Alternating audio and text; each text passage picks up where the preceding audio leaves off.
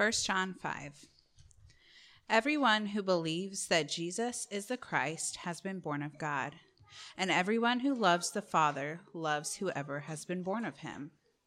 By this we know that we love the children of God, when we love God and obey his commandments. For this is the love of God, that we keep his commandments, and his commandments are not burdensome. For everyone who has been born of God overcomes the world. And this is the victory that has overcome the world, our faith. Who is it that overcomes the world except the one who believes that Jesus is the Son of God? This is he who came by water and blood, Jesus Christ. Not by the water only, but by the water and the blood. And the Spirit is the one who testifies, because the Spirit is the truth. For there are three that testify, the Spirit and the water and the blood. And these three agree. If we receive the testimony of men, the testimony of God is greater. For this is the testimony of God, that he has been born concerning his Son. Whoever believes in the Son of God has the testimony in himself. Whoever does not believe God has made him a liar, because he has not believed in the testimony that God has borne concerning his Son. And this is the testimony, that God gave us eternal life, and this life is in his Son. Whoever has the Son has life. Whoever does not have the Son of God does not have life. I write these things to you who believe in the name of the Son of God, that you may know that you have eternal life. And this is the confidence that we have toward him, that if we ask anything according to his will, he hears us. And if we know that he hears us in whatever we ask, we know that we have the requests that we have asked of him. If anyone sees his brother committing a sin not leading to death, he shall ask, and God will give him life. To those who commit sins that do not lead to death. There is sin that leads to death. I do not say that one should pray for that. All wrongdoing is sin, but there is sin that does not lead to death. We know that everyone who has been born of God does not keep on sinning, but he who is born of God protects him, and the evil one does not touch him. We know that we are from God, and the whole world lies in the power of the evil one. And we know that the Son of God has come and has given us understanding. Sorry, I'm pregnant and super out of breath right now.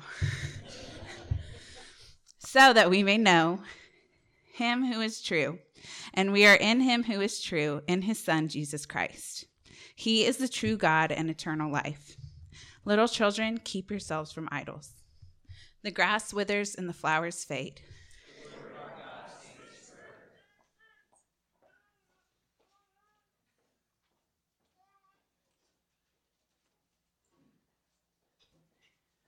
Well, if you're not there already, turn to 1 John chapter 5. So we've been going through this book for a couple of months, and so we will finish today on this last Sunday of the year. Be in Psalm 90 next week, and then Genesis the week after that. So let's pray together. Father in heaven, we do thank you again for this wonderful day, this Christmas day. Thank you that we have the opportunity to gather in your name, that the school was able to open the doors to us on this day, and so we're grateful for that we can worship together as a family. And so I pray that you would open our eyes and minds and our hearts to what you have to show us and teach us from your holy word this morning. We pray all of this in Jesus' name. Amen. So the birth, life, death, and resurrection of Jesus is one of the most incredible claims that has been made in all of history, whether you believe it or not. So much so, if you've noticed, we've designed our calendars around this great event that we celebrate today, Christmas Day. And when someone makes a claim this magnificent and this big, there always are doubters and dissenters. So one such dissenter was a 2nd century Greek philosopher named Celsus. Celsus did not believe in Jesus, did not believe in Christianity. So Celsus accuses Jesus of having invented his birth from a virgin and chides him with being, quote, born in a certain Jewish village of a poor woman of the country who gained her subsistence by spinning and who was turned out of doors by her husband, a carpenter by trade, because she was convicted of adultery. That after being driven away by her husband and wandering about for a time, she disgracefully gave birth to Jesus, an illegitimate child, who having hired himself out as a servant in Egypt on account of his poverty, and having there acquired some miraculous powers on which the Egyptians greatly pride themselves, returned to his own country, highly elated on account of them, and by means of these proclaimed himself a god. Well, with such dissenting, and unfortunately some still believe that sort of thing today, it's always good to have reliable testimonies to look at. So filters to determine what is true and what is not true. And this is something John has been really good at in his Gospels and his Gospel writings, but also in his letters to the churches. And some of those testimonies are found in this final chapter of John's letter. These three faithful testimonies that we'll look at this morning in turn. So the first is the testimony of the new birth. The second is the testimony of the Trinity. And the third is the testimony of the church. So the new birth, the Trinity, and the church. So first, the testimony of the new birth. In verses 1 through 5, John goes back into his letter and he rehearses these last three tests that he has given the readers in chapter 3 and chapter 4, which includes, and we know this because we looked at this, the test of obedience or the test of faithfulness, the test of love, and third, the test of belief. And the reason he brings them all together here in chapter 5 is to show the essential unity of all three of these tests together. They are not random or nonsensical, but they are closely woven into a single coherent fabric to give his readers the assurance they need in their particular moment. Because if you remember, they are being engulfed with false teaching from false teachers, or as John likes to call them, Antichrist. And these three tests, the test of faithfulness, obedience, and love, these three tests run contrary to what these false teachers are claiming to know. So these false teachers, remember, hold to a sort of philosophy known as Gnosticism. So they are Gnostics, and they believe that they have ascended to some sort of new knowledge, that they have attained some new knowledge outside of what's already been given by God. That they've been lifted to this new level of enlightenment, and they know more than those who call themselves Christians. So to a Gnostic, they believe Jesus was not incarnate God in the flesh. Everything that we've been singing about this morning, they did not believe that. Because to do so is to enter an earthly body, and an earthly body, as everybody knows, is evil and corrupt, and therefore why would God enter into an evil and corrupt body? Pastor Tim Keller wrote a little article on Gnosticism, but he said this, he said, the teachings of the Gnostics' Jesus flatly contradicts the Jesus of the Bible. The Gnostic Jesus says, when you come to know yourselves, you will realize that it is you who are the sons of the living Father. But if you will not know yourselves, you dwell in poverty. This reflects the Gnostic concept that self-consciousness of one's own divinity, rather than a new awareness of sinfulness and need, is the first step to salvation. The Gnostic Jesus also says, when you disrobe yourselves and are not ashamed, and take your garments and lay them beneath your feet like little children, and tread upon them, then shall you see the Son of the living one, and you shall not fear. This sort of saying urges a person to trample underfoot and despise the physical nature. So to despise the physical nature, as these teachers were doing, is to despise the incarnation, God coming in the flesh. And to despise the incarnation is to despise the new birth that comes because of the incarnation. If there is no incarnation, there is no new birth. So John presses in on this again to show his readers how vital it is to hold to the incarnation of God. And the reason it's so vital is because it's central to what Christians call the new birth, or as you might have heard it before, being born again. So notice the bookends for verses 1 through 5. Look at verse 1. John says in verse 1, everyone who believes that Jesus is the Christ has been born of God. So the first bookend. In verse 5, he says, who is it that overcomes the world except the one who believes that Jesus is the Son of God? So John begins this part of his letter with the new birth, and he ends this part of his letter with the new birth, and then sandwiched in between that is the incarnation. So a birth that only happens through Jesus Christ, the God-man, the Son of God. And this also is the link, the real link between the three tests that I mentioned earlier. Because faithfulness, love, and belief are the natural growth which follows a new birth from above. So these three things give testimony to our own new birth, but also give testimony to the truth, reality, and relevancy of the person and work of Christ. And right alongside the testimony of our new birth is the second testimony of this text, which is the testimony of the Trinity in verses 6 through 15.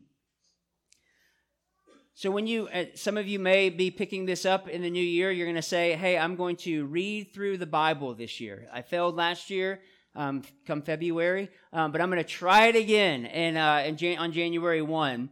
And one thing that I want you to look out for when you are beginning to read your Bible in that way is that if you look carefully when you're reading the Scriptures, you will begin to notice that from the very beginning, Genesis chapter 1, the Trinity, God the Father, God the Son, and God the Holy Spirit have constantly been at work in this world. You're not going to see the word Trinity, but you are going to see the physical presence of the Trinity in the Scriptures. And the Trinity, its primary work is giving the testimony of the gospel. That is its primary work. Proclaiming the gospel, protecting the gospel, and pushing the gospel forward. So the Trinity in all of its work, even the work in your own life personally, is pointing to Jesus. And John shows us each person of the Trinity in verses 6 through 15 and how this works. So the first person of the Trinity that he points to is the Son in verse 6. So very clearly, John points us to Jesus here, because this is what is under the most direct attack in the church and will constantly be under the most direct attack wherever you are. So the opponents that these readers are dealing with were once members of their church. Some of them are still kind of lurking about and trying to influence these members, but these once members have moved away from a biblical Christology, a biblical understanding of who Christ is. So Jesus to them is no longer God the Son in the flesh, because their system of belief taught that the spiritual is in no way connected to the physical, because the physical was evil and corrupt. So logically to them, according to their belief system, Jesus could only be a man endowed with the goodness of Christ, but not truly God. So this denial taught that a true incarnation meant that Jesus did not actually suffer on the cross. And if he did not actually suffer on the cross, he most definitely did not rise from the dead. So John makes sure at the end of his letter here to go right for the jugular of this false belief system with clear evidence, albeit using the unusual wording we find in verse 8. Look there with me, because John begins to talk about the water and the blood. So most New Testament scholars agree that this is one of the most perplexing phrases in all of the New Testament, and I'm about to clear all of that up for you right now. So I think it's prudent for us to take a few moments to understand why this is perplexing, okay?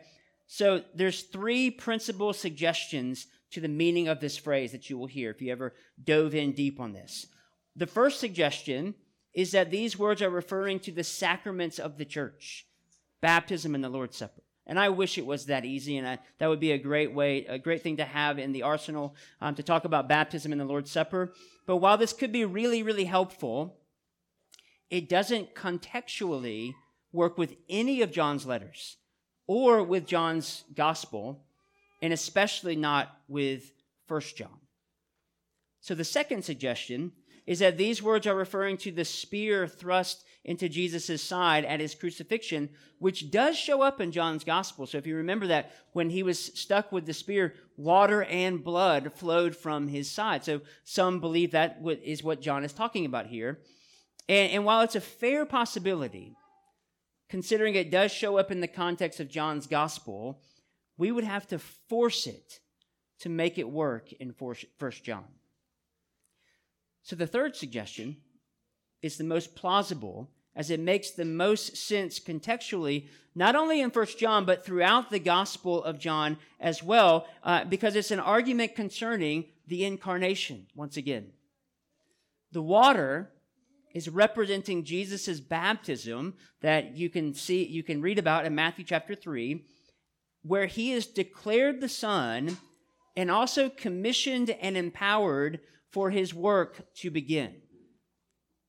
Where once again in Matthew chapter 3, in the gospel account of Jesus' baptism, the physical presence of the Trinity is present, making clear who Jesus is.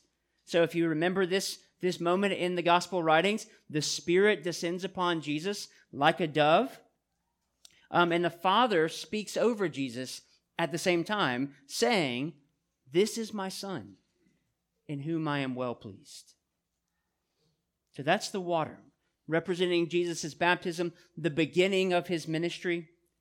The blood represents his death, in which his work on earth is finished.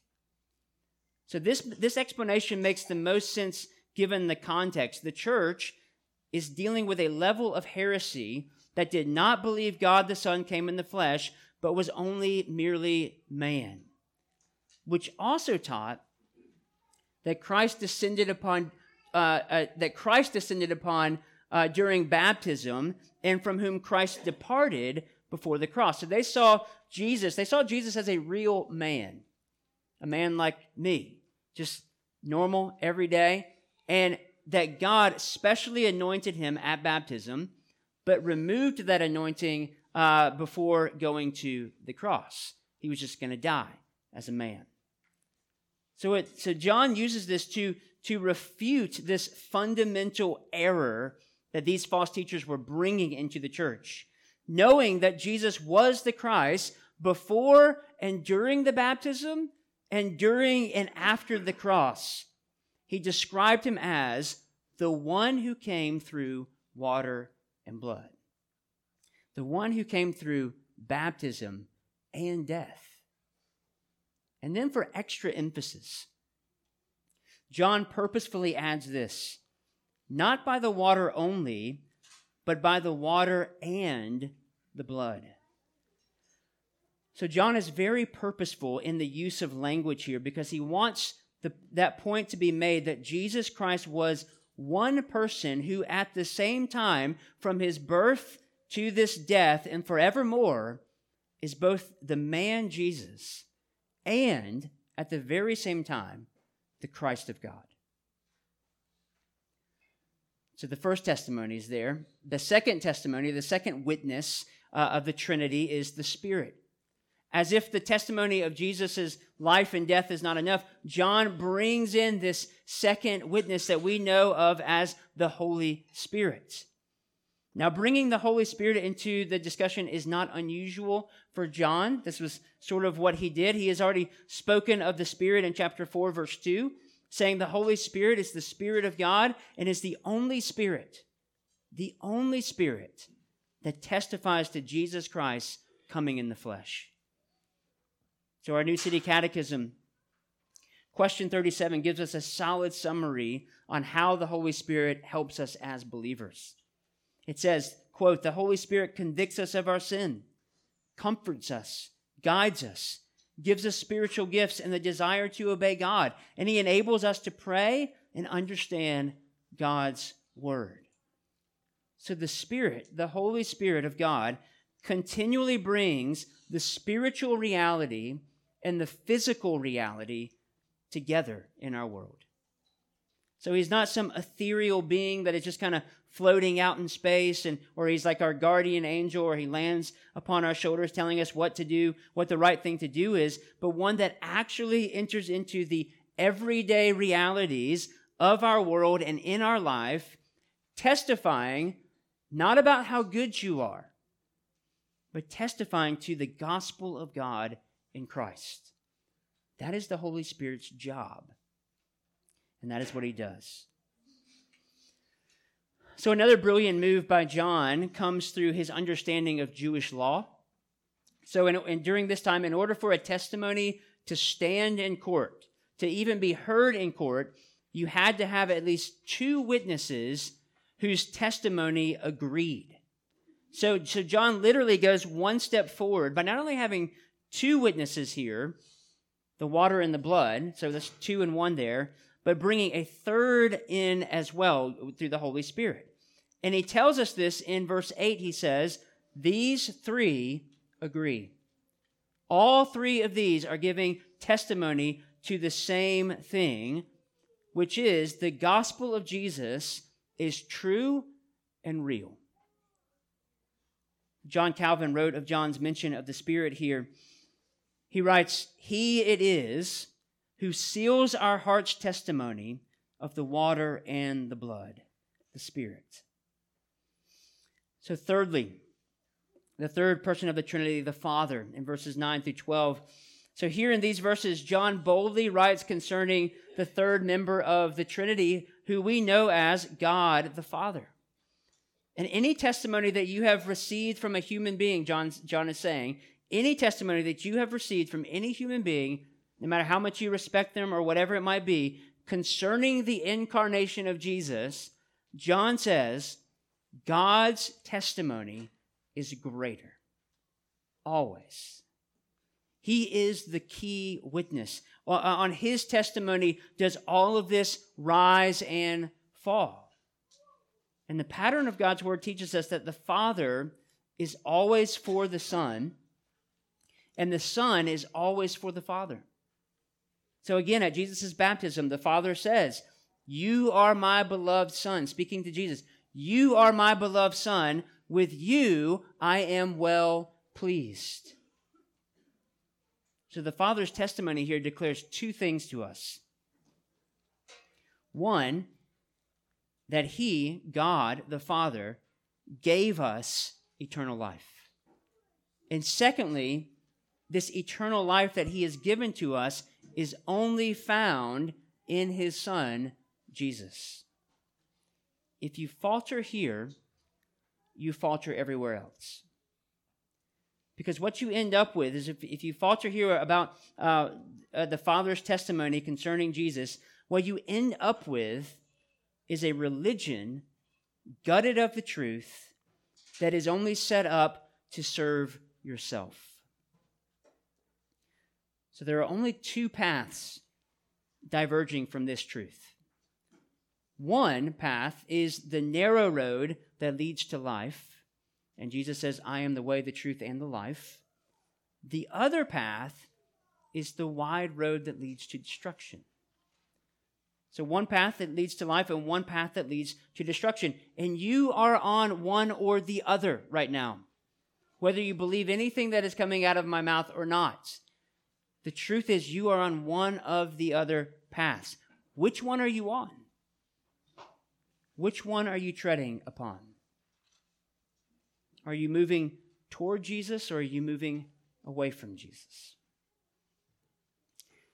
So we have the testimony of the new birth. We have the testimony of the Trinity. And finally, we have the testimony of the church in verses 13 through 21. So this has been something John has continually talked about throughout his letter, asking the question, how are our lives as the church a reflection of the grace and mercy of God in Christ? How do our lives, life together, how does our life together reflect the gospel?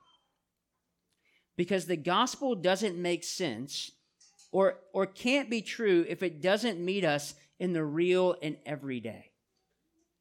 And it's in this real and everyday, real world that we live, right? It's where the gospel is proving itself to be true in our own lives. And it does this in a couple of ways, John talks about here in these last verses, is through prayer and through brokenness. This is how the gospel is proving itself to us.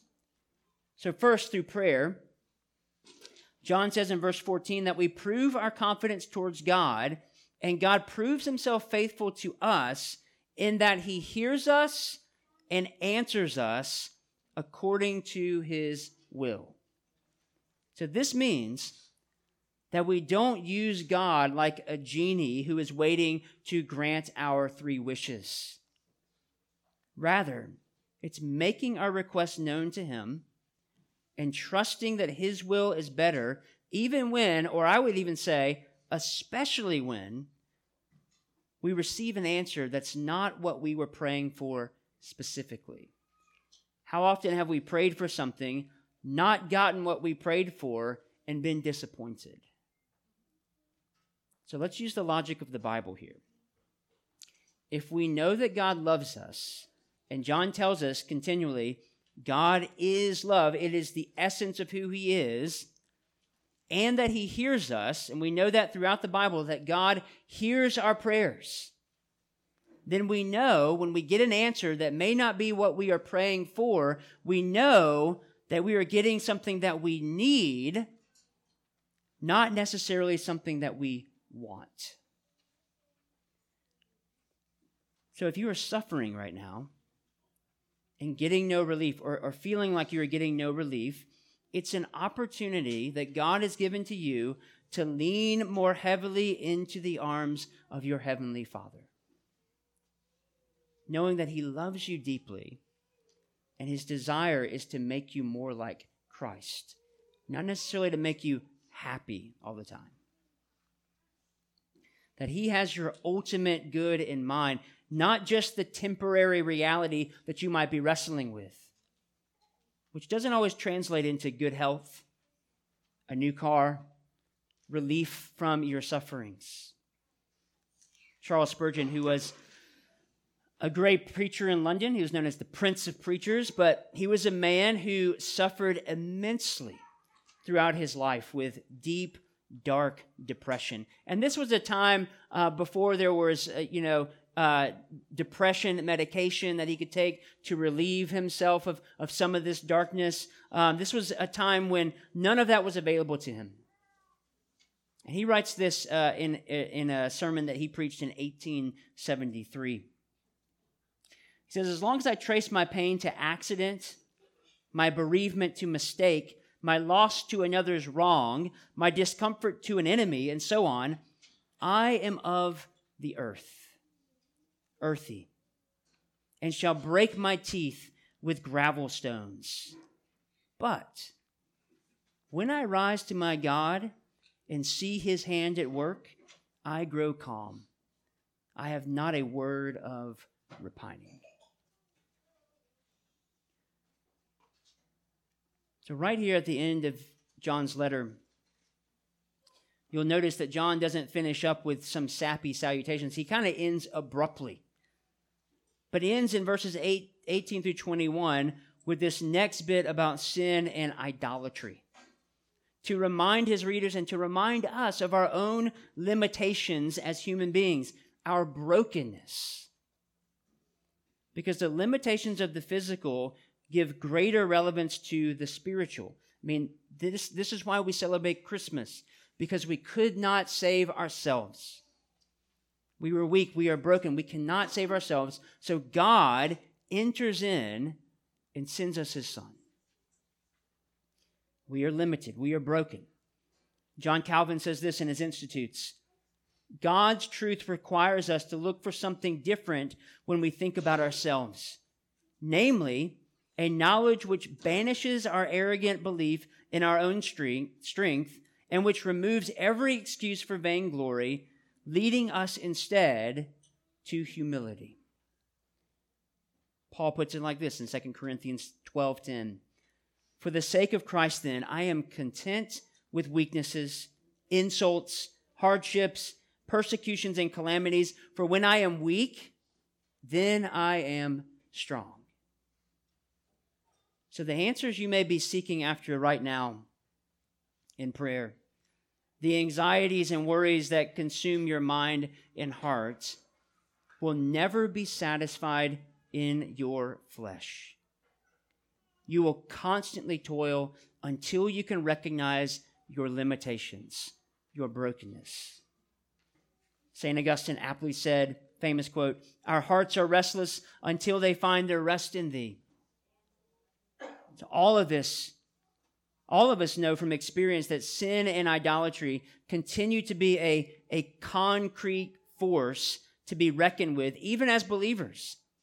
Besetting sins that we constantly find ourselves fighting and falling into, addictive behaviors, debilitating habits, continue to nip us on a daily basis, whether this be unintentionally or intentionally.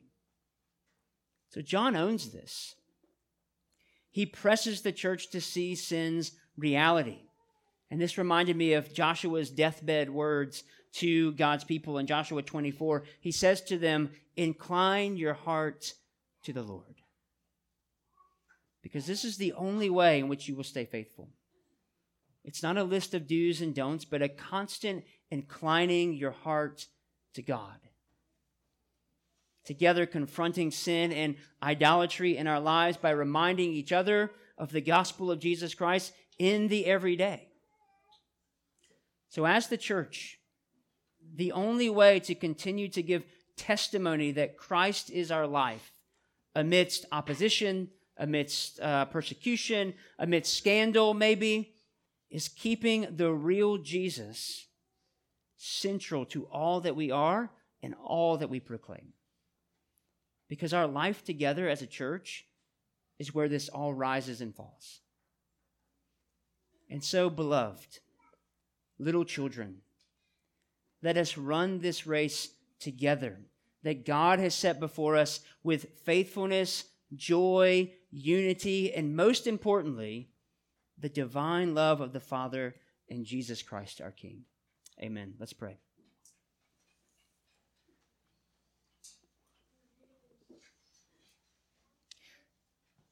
Jesus, it is to you that we praise this day. Christ, the newborn King of this world and the King of our hearts. Help us, O Christ, to make your kingdom known in this world that so desperately needs to know this, to be an ongoing witness to the truth, reality, and relevancy of the gospel. In Christ's name we pray. Amen.